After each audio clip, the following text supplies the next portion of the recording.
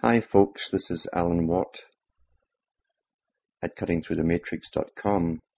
It is December the 14th, 2006. You must have been a beautiful baby. You must have been a wonderful child. When you were only starting to go to kindergarten, I bet you drove the little boys wild. And when it came to winning blue ribbons, you must have shown the other kids how. I can see the judge's eyes as they handed you the prize. Bet you made the cutest bow. Oh, you must have been a beautiful baby. 'Cause baby, look at you now.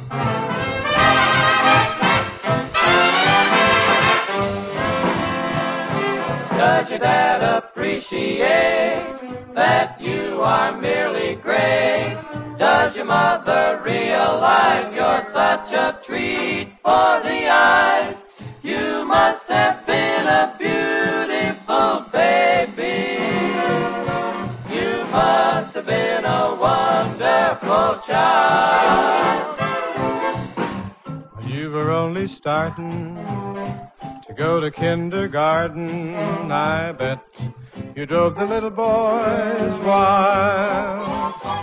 And when it came to winning blue ribbons, you must have shown the other kids how. I can see the judge's eyes as they handed you the prize. I bet you made the cutest bow. Oh, you must have been a beautiful baby.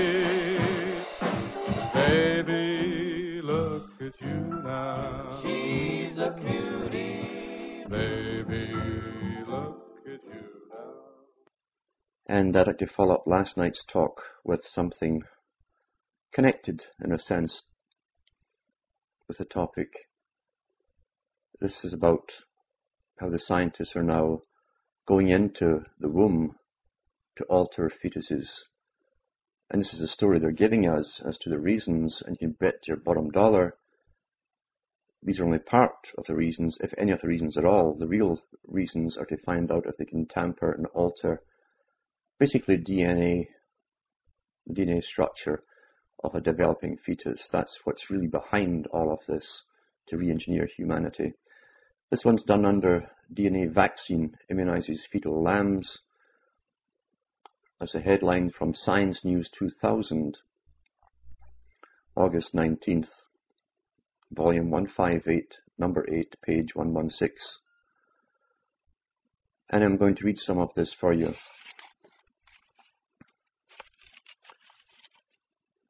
Although a woman's placenta shields her fetus from most infections she carries during pregnancy, microbes sometimes pounce on a baby during or shortly after birth. In this way, many mothers inadvertently transmit diseases such as herpes simplex to their child. In the August Nature magazine, scientists report successfully vaccinating fetal lambs against bovine herpes, to which sheep are susceptible. The study bolsters a nascent technology that aims to protect human infants still in the womb from disease of their mothers. The researchers squirted a DNA vaccine into the mouths of fetal lambs using a needle inserted through an incision in the mother's sheep. The scientists delivered the vaccine on day 124 of the sheep's 148-day gestation period. A few weeks later, after the ewes gave birth vaginally, tests showed the technique had immunized all 12 fetal lambs given the vaccine, but had no effect on the mothers, says study co-author Lauren A. Babiuk, a virologist at the University of Saskatchewan in Saskatoon. The lambs receive an oral booster dose after birth. The initial vaccination had induced moderate antibody buildup against the bovine herpes, says Babiuk. The booster hiked this immunity dramatically, apparently to a protective level. The researchers currently are exposing the lambs to bovine herpes virus to determine whether they are indeed immune. The DNA vaccine contains a herpes virus gene. Specialized immune cells accept this gene and display on their surfaces of the glycoprotein it encodes. The body then recognizes the glycoprotein as foreign and launches an immune response. The vaccination has worked a lot better than we had expected, Babiuk says. For example, antibodies against the herpes virus appeared in the newborn lamb's neck lymph glands as well as in their blood. This suggests significant mucosal immunity, so named because it fends off microbes that latch onto the mucus-lined surfaces of the mouth and throat. Mucosal protection is important for newborns because during birth they come into contact with and often ingest viruses or bacteria in their mother's blood or their fluids or other fluids. In addition, concentrations of the hormone cortisol in the lambs at birth matched those seen in newborn lambs getting an inert vaccine. Babiuk and his colleagues consider this a sign of normal development. They consider it a sign. That's telling. They consider that a sign. It's not as a sign. They consider it. It's a possibility. The study hints that fetal mammals can rally an immune response if properly stimulated. Babiuk says, herpes simplex, hepatitis B, and group B streptococcus can all be passed on at birth, making them candidates for fetal vaccination. The research represents a very interesting development, says Stephen A. Johnson of the University of Texas Southwestern Medical Center in Dallas. The vaccine delivery technique used in the study may not be practical for widespread use, but it will likely spawn more research into in utero vaccination, he says. And that's the end of that little part. Now, there's a whole bunch of links leading from this into other scientific groups who are into the same field, who are all trying to verify each other. If they don't verify each other, the grants will stop coming because it'll be a dead horse, you see. Because that's how science really works.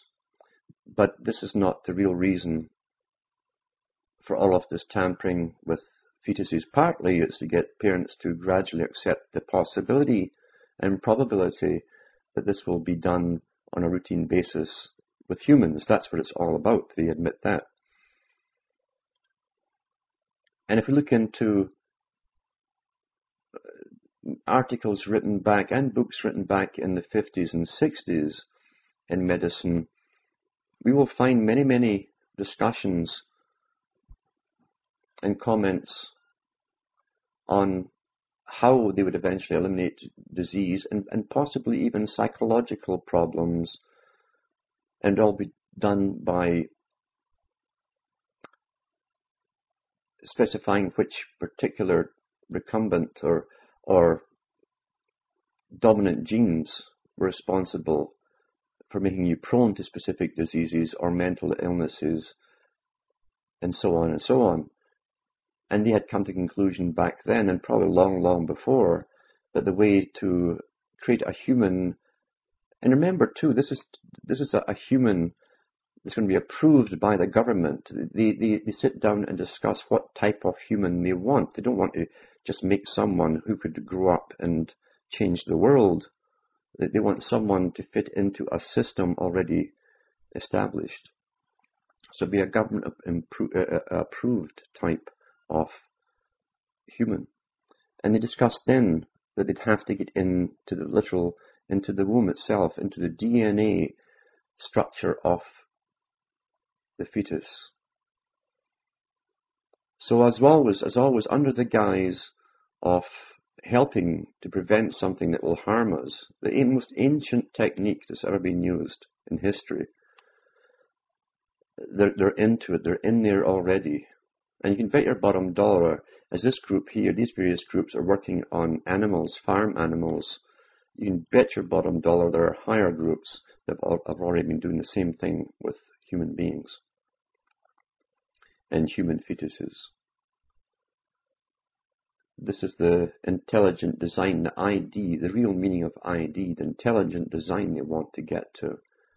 The human who will grow up being the exact thing that it's programmed to be, programmed by those who've authorized or been authorized to program it.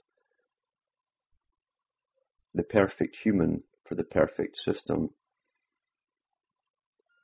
That's where scientists are. And these announcements that go out through different publications are not meant just for those in that field of research. It's really meant for the general public. Gradually, you're being conditioned step by step to the inevitability of this. This is standard technique. For more on this particular topic, look into Nature Medicine. That's the title of the magazine. That is 1999. I don't know if it's volume 5 or what it is, but this was in 1999. And you'll get the different reports from different departments, from the University of Texas, the University of Saskatchewan, and other ones. And you'll start to get the picture of what's really going on. What these people never discuss is where their research money comes from, because that's how you direct society. Always you steer society. Anyone who thinks that scientists just leave university, get a job, and are allowed to work in any field in any direction they wish are up a gum tree. The big foundations, in collaboration with the secret services of countries like the MI5 or MI6 or CIA or Mossad, are the ones that direct all research. And we know, as I've said already, that in the 50s and 60s there were many publications came out from science fields talking about the creation of new types of humans and how they'd have to get into it. And they knew, and that's why they know, you see, they could always pull off what they want.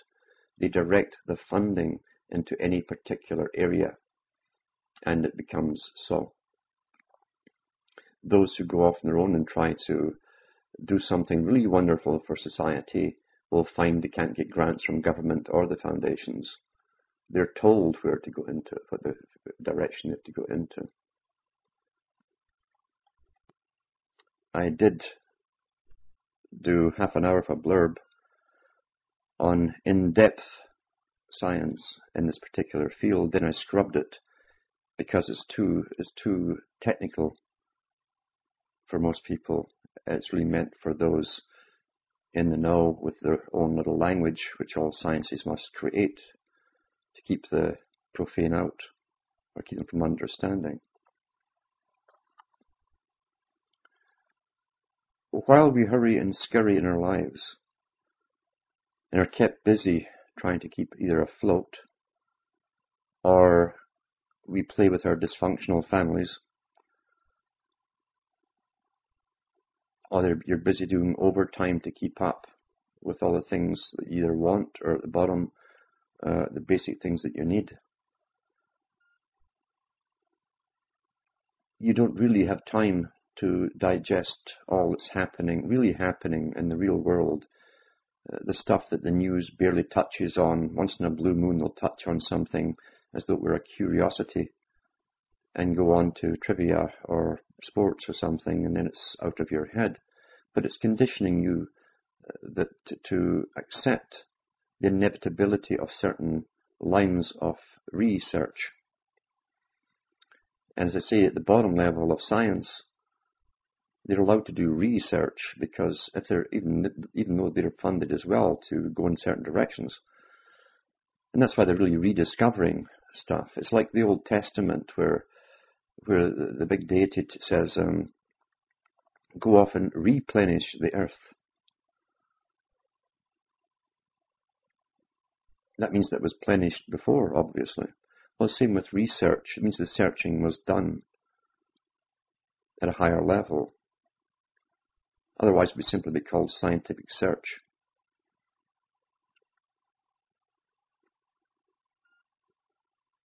So the bottom research is to keep us living in the past, really, where we think we're on the cutting edge. And when we believe that, when we truly swallow that we're on the cutting edge, they can play wonders with technologies that we don't even know exist. It never dawns on us because you think you read the latest science magazines or medical journals. Oh my goodness, no, they couldn't do that to us because they haven't arrived there yet. They're still working on it. And that's the trick of the bottom level of research. And the bottom level, they're paid pretty well too. They're smug, they're confident, and they have no idea that there's higher levels above them. Yet there's nothing that the military-industrial complex, worldwide, by the way, the integrated military-industrial complex, that there's not a single area they haven't been funding and gone into over, probably 100, 200 years.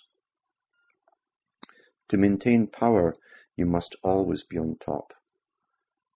And you must always have power which is completely unknown by the people at the bottom. You can play marvelous tricks with the weather, as we see today. As they spray out the skies, no one will talk about this one in their magazines. The spraying that's going on all the time, has been for years now. And like Brzezinski says, the average person will be unable to think for themselves, and they surely can't now. If when they see it for themselves, they will not believe what they're seeing because it's not been mentioned on the media. And Brzezinski basically said that. That's happened to most people. They've grown up in a world where they think that the media is there, like some extension to their brain, to do their reasoning for them. And it certainly is not. It's there to indoctrinate you and keep you in the dark as well. So yeah, they can play marvelous things with the weather. It's under control now. And they can bring on catastrophes, droughts. I used to wonder, isn't it so strange how everything in the agenda, when you understand the agenda and the timetables, you've read their books and you keep up with the reports and the big meetings they have, when they wanted to basically do with the farming communities in the United States and Canada, suddenly you had all these droughts out west, this drought year after year after year. They even had plagues of grasshoppers out west in Canada. And when they weren't being dried out, they were being flooded out, alternating floods. And this is all easily done by the HAARP technologies, signed into a treaty at the United Nations, and they don't sign anything into a treaty which they can't do. That's why they signed the treaty. They can do it. It's not something they're working towards. So yeah, they put a lot of farmers under, because Latin America, under the free trade negotiations, the precursor of NAFTA, and actually a bit more important than NAFTA, because the preambles are always more important than the rest of the content that follows. And under the free trade negotiations, the Free Trade in Americas, FTA, they talked about setting up Latin America to be the farmers for the planet, basically, especially in vegetables, etc. And sure enough, the big boys, Monsanto, Cargill, ADM, they're all down there in Chile, which is to join NAFTA. It's all been set up to do so. And they've been set up by the tax money of all countries, because a big fund of tax money came from the countries to go in to the developing countries to build them up under the NAFTA deal. So your food is tampered with big time. That was a big one too when they came out with the modified food. As though it was just a new lollipop. That way it was presented on television in Canada. When they interviewed, I think there was this one little blurb on it. They interviewed one person in between the news, a woman vendor with two tables, one modified corn, one non-modified. And what do you think of this corn then? Is it good or not? Well, it tastes the same to me. And that was it. That was your decision done for you. By a red-haired yo-yo. Then they had David Suzuki come out to cover the tracks, because the Canadians hadn't even been told they were the guinea pigs for 10 years for this stuff until it broke out from Britain. and then we found out. So our food is heavily tampered with. We've been inoculated like pin cushions since early years. Now they're going into the fetal inoculations. And that's also to re-engineer, because believe you me, at the top they have no problems about having enough people to serve them. Their problem is having too many people nowadays to serve them. They don't need us all. They've told us that over and over. And I've studied the depopulation program from their own writings at the end, or the beginning of the 1700s, right through to the books they put out at the beginning of the 20th century. And then a lot of the books came out right after World War I, where big boys in Britain and elsewhere were complaining that not enough people had been killed off. They want to bring it down to their specific little perfect numbers. And that's the sad truth about the world in which we live. Recently, I've talked to people who really care about others in this world. And they become terribly distraught when they find that most people don't really care about other people.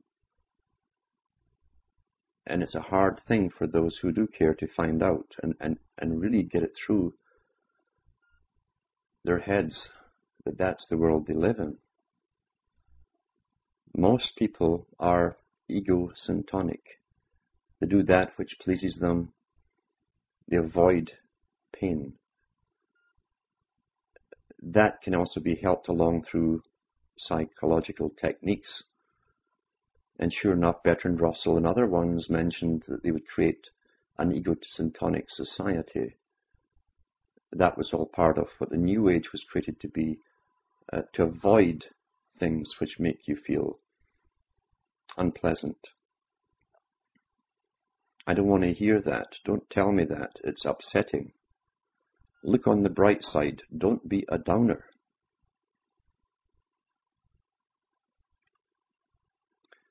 You know, when there's a forest fire, the animals run for it.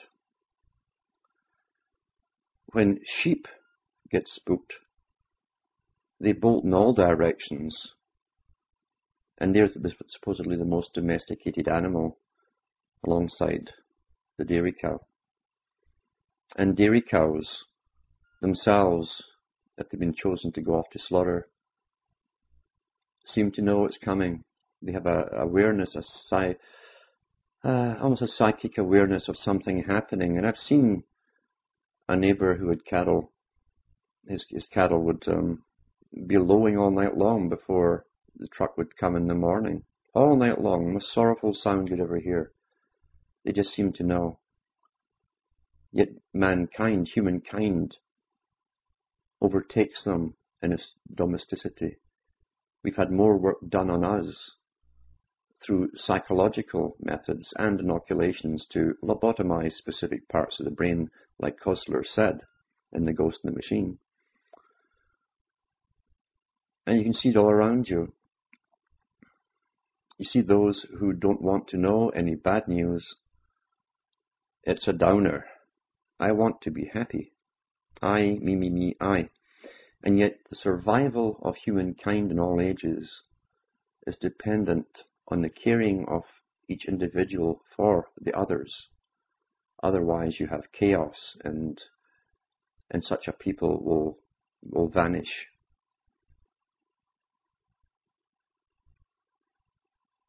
It's a very telling point, actually, because civilizations have gone in the past, gone down because of that very problem. The elite think they have it all in hand. They care about each other. They know the necessity of caring for each other, at least making sure that they're all in their same positions and standing by each other. They close ranks and stand by each other. But those people down below are running around chasing gurus, New Age, reptilian people, everything you can imagine, anything which excites and titillates the imagination, but they don't want to hear the bad news. And they don't want to know that there are people amongst them who work in projects which would be given the Iron Cross for Joseph Mengele's research. And they could be living next door to you even. There's a lot of very nasty, evil people, and I've talked to some of them. I've heard people tell me, I've met some of them who work for the big boys. One was a woman who was a teacher, a strange kind of teacher, because from a very old family, very wealthy old upper family, who could take 6 months off in the year and go off to China, and obviously paid to do so, and of other countries. And I was talking to her when she came back. And because I understand so many topics, I got chatting to her, and she knew me, standing outside a general store in the middle of nowhere. And she was rather carried away about the Chinese system. See, the Chinese system is to be the model system for the world. There is mandatory abortion for second child families. And she was carried away about their techniques for manipulating society into all being one, like one giant anthill, all going in the same direction with the same one mindset. How they've managed very successfully to sort of downplay individualism and make them all feel part of this great oneness. And that's why it's the model state for the world, according to the United Nations. But she was carried away, and she said, she says they do so well with their population problem. And I played along and said, oh, really? She says, oh, yes, they had all done so well. And it's true, because in the early days of communism in China, when the word filtered back through the spies in society to the top, they'd send out troops to pick up people in their homes and drag the women off to the clinics for the abortion. And now, with the psychological technique of approval, social approval and social disapproval, they don't have to do that anymore, because their neighbours themselves will force the woman and escort her to the abortion clinic. See, most people really are not individuals at all. They're composites of their brainwashings. It's like someone who notices your car, that someone you know very well, and you say, well, my emergency brake isn't attached. And they'll look at you like, oh, that's illegal. Really concerned, because to them illegal means something nasty. And law is just law. It's a bunch of commands put out by people at the top. And laws can be anything. But some people who are composites and who don't think for themselves can be and are your worst enemies in any society. People you might have known for years even, but you watch their Pavlovian responses, and that's what it is, Pavlovian responses you're seeing of their indoctrinations. And this woman who was telling me about this, about China, prattled on and glorified their techniques for getting the whole society in on the thing to go against second pregnancies. Social disapproval. So it's not a legal thing anymore, just legal. It's also social disapproval. They used that here with cigarette smoking. Big test decided to indoctrinate children at school, so that if you blew smoke 20 feet away, they go into a coughing fit, a paroxysm of coughing, and point at you like, oh, like one of these creatures from a horror movie. a Pavlovian response. And that's what they've decided to do in society, is just use the same psychological techniques of repetition until we all have these various types of Pavlovian responses. And when I said to this woman, but what gives you the right to decide who live and die? And she said to me, because then she suddenly remembered who she was talking to. I wasn't one of her cohorts. And she said, well, somebody has to do it. That was the simple response. Now, I've heard that same response on similar topics from other people who are in the working army, the Earth Army, as they sometimes call it, at the UN. That's their answer. Somebody has to do it. It all makes perfect sense to them. This is similar to a guy I bumped into on my travels who was a big arms dealer. Very pleasant man. Very pleasant. And you'll find that with most of them. They seem gracious, in fact, in company. Concerned about, do you have enough coffee, like something to drink, yada, yada, yada. They'll pull out the chairs for the ladies to sit on, and very courteous. And they will have genuine cares and concerns about people or their own families and so on. But one night I was sitting chatting, and I said, you know, all of these things you're making, these armaments and all the bullets and so on, are going to end up killing people. They might even be used back in Canadians one day. And he said to me, he says, I don't care.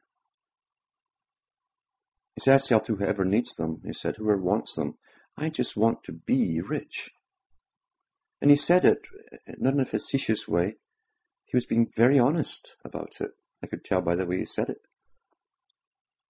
We have these odd people who are able to profit from wars, rationalize it quite easily to themselves, even though it sounds absurd to people like me. And they have no problem even there's no stammering, there's no hesitancy in their answers. They're telling you generally how they feel. And you find it's incomprehensible how a person can care so much about family, other friends, and so on, but have that kind of attitude towards what is chosen to do. These people really do exist. And this is a telling period for humanity because there's a separation taking place.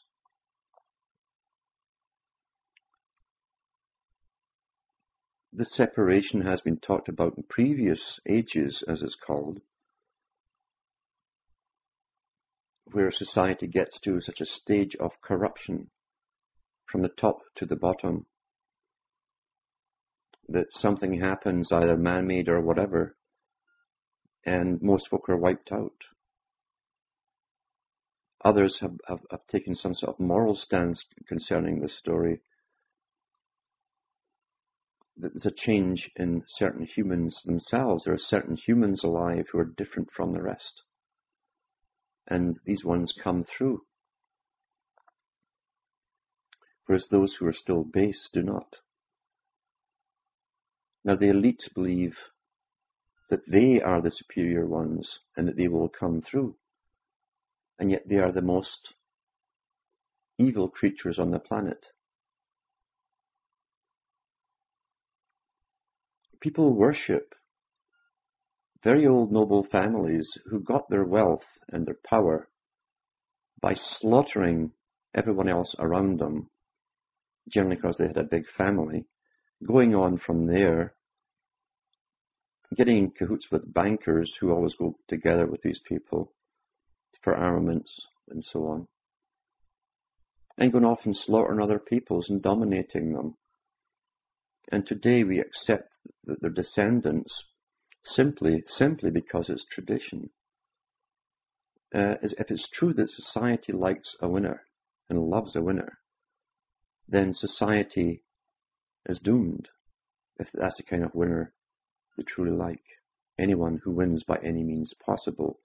We're witnessing the end of humanity as we know it. Now, all the old holy books in other countries have this fable story in it, whatever it is. Even Judaism has it in it, that we go through these cycles, Talmudic Judaism, and that we reach a point of total debasement, and then catastrophe comes, and people are wiped away.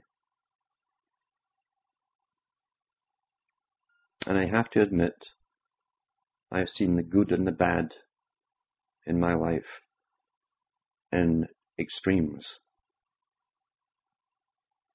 I've seen the many in between, but I certainly have seen extremes.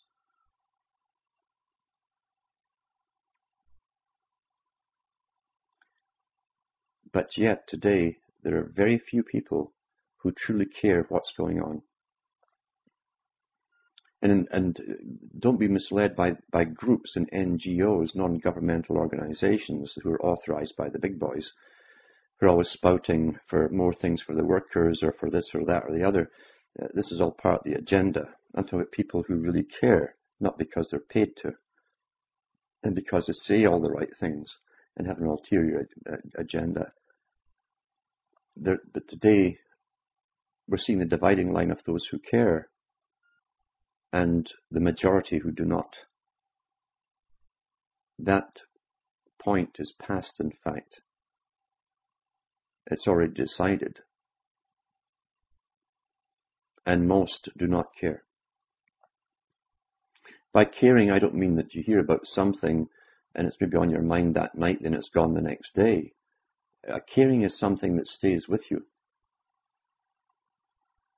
Caring is something that once you realize what's happening somewhere to someone else, you can't just let it go. Regardless of the company you're in or the situation that happens, or you go to a party and everybody's laughing, it still stays with you. Those few people are very rare. They're rare people. And yet those are the ones who are bringing survival instincts into the next stage. The rest of them are gone, because if you don't care about others, you are allowing humanity to be extinguished. Part of survival mechanisms is based, even in the smallest tribe or the largest tribe, is based on caring for others. When you don't have it, you're doomed, because anything can and will be done to you. Growing up in Britain, during a time of mass upheaval, when the deindustrialization after World War II was continuing right down through the 60s, 70s, and 80s, and all we had on television at news time was decrees by ministries of this and ministries of that from the government, pushing all of these decrees, and all the bad news of layoffs and plant closures, and the reasons were never given. And it wasn't until the European Union, the big secret unification, was over and done with, and declassified their documents, they admitted they'd agreed in 1945 to deindustrialize Britain.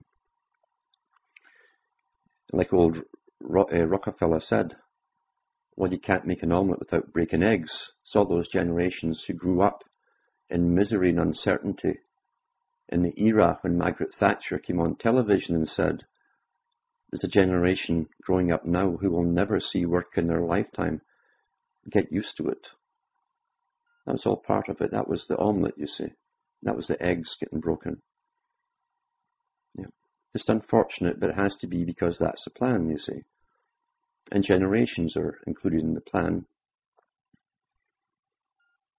And generations of misery and no hope and no future.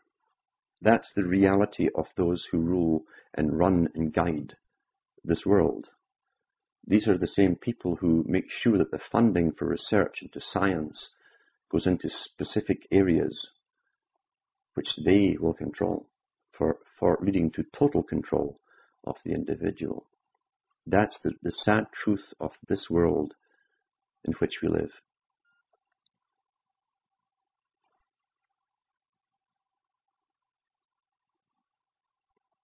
The upheavals are coming even faster because they knew they could not integrate the world into a global system and have just a perfect peace unless they gave it another couple of 100 years of increased immigration from all sides to wherever they wanted to go. And they don't have that time because they go by a very, very strict timetable. It's not astrological. They used astrological symbols for the exoteric to fall into, but it's actually a time clock. They count their ages in time written in the sky. It's a perfect clock. The stellar clock. And they must stay on time. This world is run as a long-range business plan. Long-range business plan, intergenerationally. And when I was young, I went into the libraries, the adult libraries, because I wanted to know about all these old buildings that I could see around the next town, old town. I wanted to know how generations of stonemasons could work on one church, for instance, or a cathedral. More so, I wanted to know because I understood there was so much chaos and wars going on and poverty and so on, how come the control or the controlling factor behind all of that for maybe 5, 6, 7 generations never lost control through all the mayhem and chaos and wars? You'd think, well, we'll put that on hold till this is over, but nothing was ever done like that. The money kept coming to the certain building projects. Then you go back into the times of the Norman invasion, the ones who have never really been explained in history. What they have given us is partly a sideshow, quite a bit of untruth, but they've never gone into the nitty-gritty of a people who were financed on a larger scale in World War II with munitions and supplies and postmaster generals and all this kind of stuff over a multi-year war to take over the whole of Europe and Scandinavia. And we're told they came from the northern countries. They called their place Normandy. But I don't think that's true at all. They spoke French. They said, well, that's because they moved into France. But no, they spoke French and didn't stay to any mother tongue. And even when they took over the court of England, people forget that for about 200 years, the court of England all spoke French.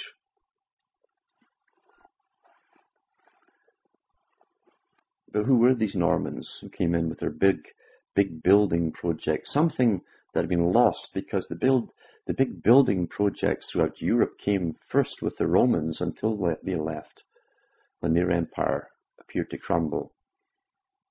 But they did the same thing. They came in with the money men, the bankers. They forced money on the people. Then they taxed it back, and they paid you to work for them, and then taxed it back from you.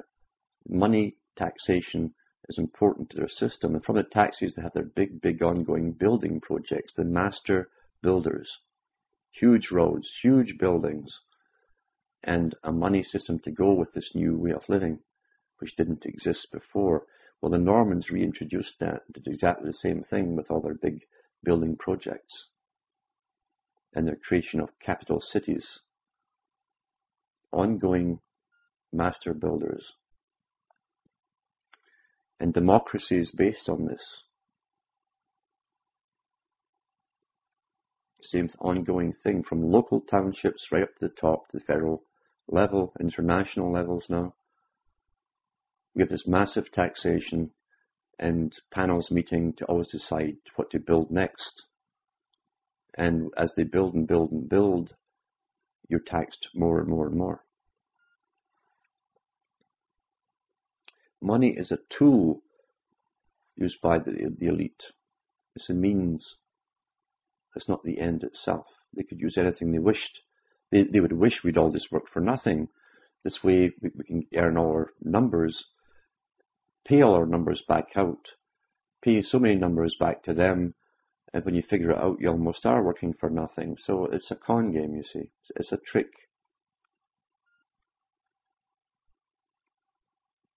But because we use this money, then we are paid and we will work for them, and we build these big, big projects. We build the war machines. We pay universities to put up subsidies to match the subsidies from the foundations to research into specific areas, which will end up giving us more manacles to wear. We build our own chains. We always build our own chains in this system. Then we wonder, my goodness, how did that happen? How did that happen? Well, who do you think paid for all these monitors they're putting up? They put up all over Britain, for instance, and all over Europe, and they're putting up all over here. The taxpayers paid for them. The arms of government wanted them, but the taxpayers paid for them. They have microphones in many of them, boom microphones, which can pick up conversations 200 yards away in a shop doorway. And once again, the public are told, this is normal now, you're being watched. You have special people watching you. They won't rat and blackmail you or whatever. No, they're special people that come out of different wombs than you and I, just like police and military people and politicians. And yet we live in the most corrupt age ever. So the ones at the top are more corrupt than anyone else. And you want to trust that. Well, good luck to you.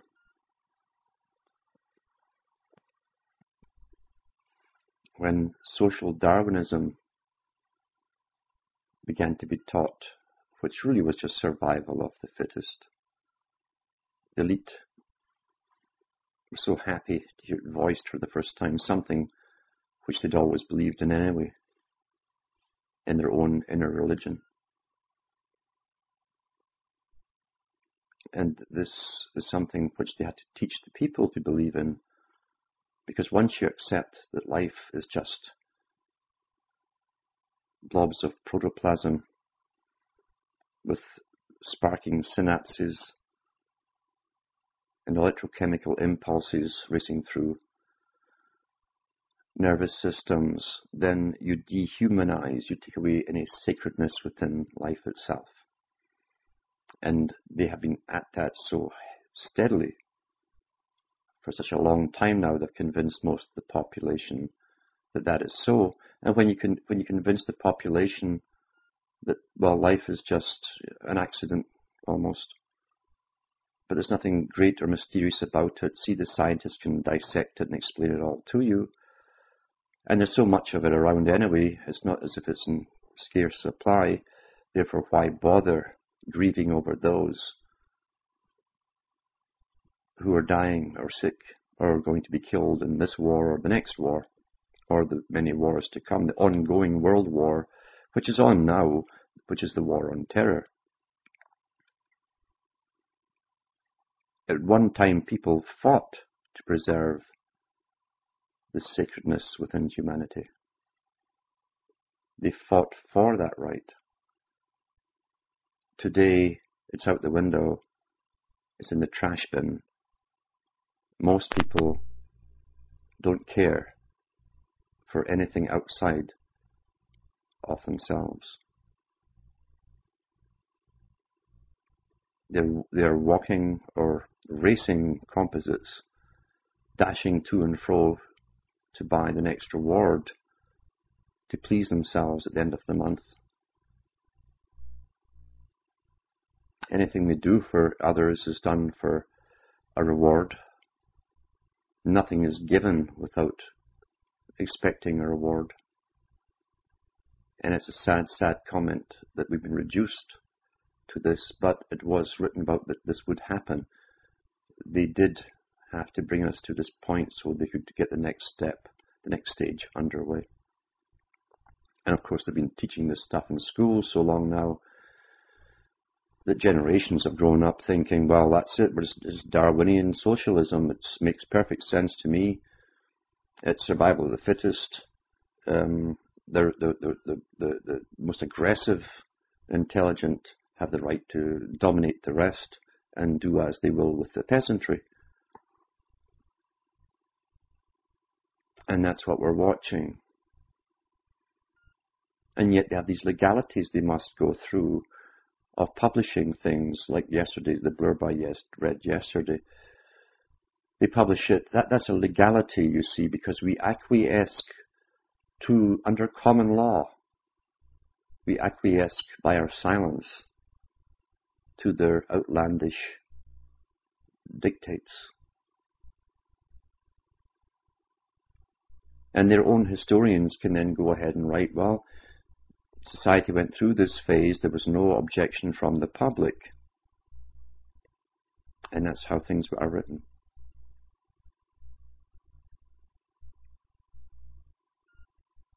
The public feel that they're powerless unless they belong to a non-governmental organization. But that's not true. The amount of people an individual can influence in their lives can be astonishing.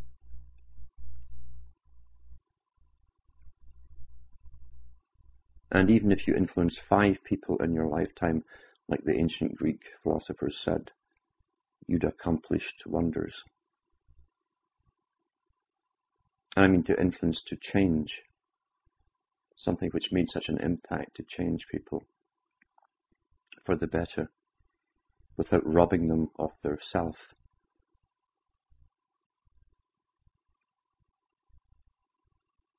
You'll find out there, in the chaos that's been created and well funded into existence to trap those who are looking for truth. The minefield, as I call it, you get out the tunnel, you see the field, the forest is on the other side of the field, you want to run towards it, but then you find out there's mines buried everywhere across that field. The field is so enticing because in that field you'll hear and see things you've never seen before. You get information you've never heard before, but it's always spun off in a direction to disable you from becoming much more than you already are, to bring you back into the loop. Before the elite make a single move in any direction, they plan all possible repercussions, like a chess game. And they set up and train people to become the leaders of groups that will arise to combat, or it seems to combat, the initial stimuli. Before anything is done, before the first move is made, they go over this meticulously. But what they cannot count on is the occasional individual here or there who doesn't fall into a category. Those who are unpredictable.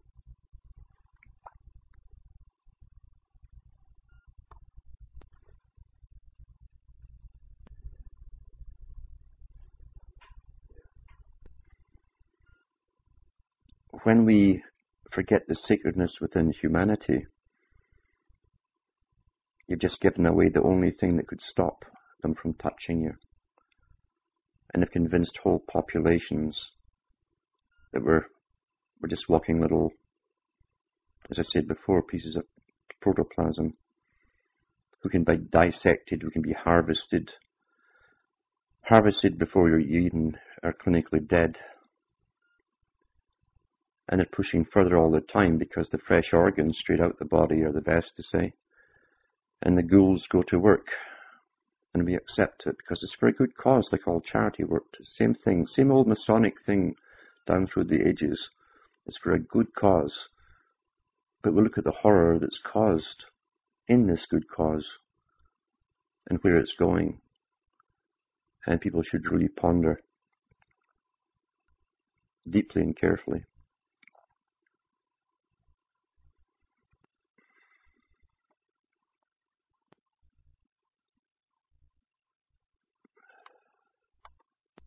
Next week, I'll go into other topics, of course.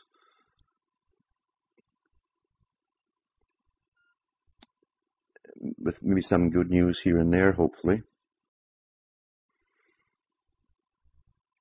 And if I wanted, I could target the big audiences by telling them nice things, which make them go to bed feeling fuzzy and warm and happy. But I've never ever pretended that was here to grab the bulk of the populace. I've always looked for the uncommon man or woman, because those are the only ones that truly count. The rest are composites of their conditioning, of their training. And yes, and somewhere deep within them, there's also the fact that they prefer to make certain choices.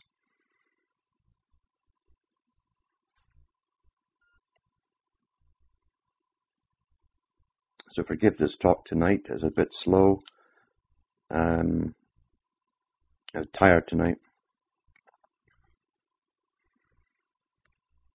Ponder these things carefully, and may your God go with you. All the best. Good night. When you walk through a storm, hold your head up high and don't be afraid of the dark.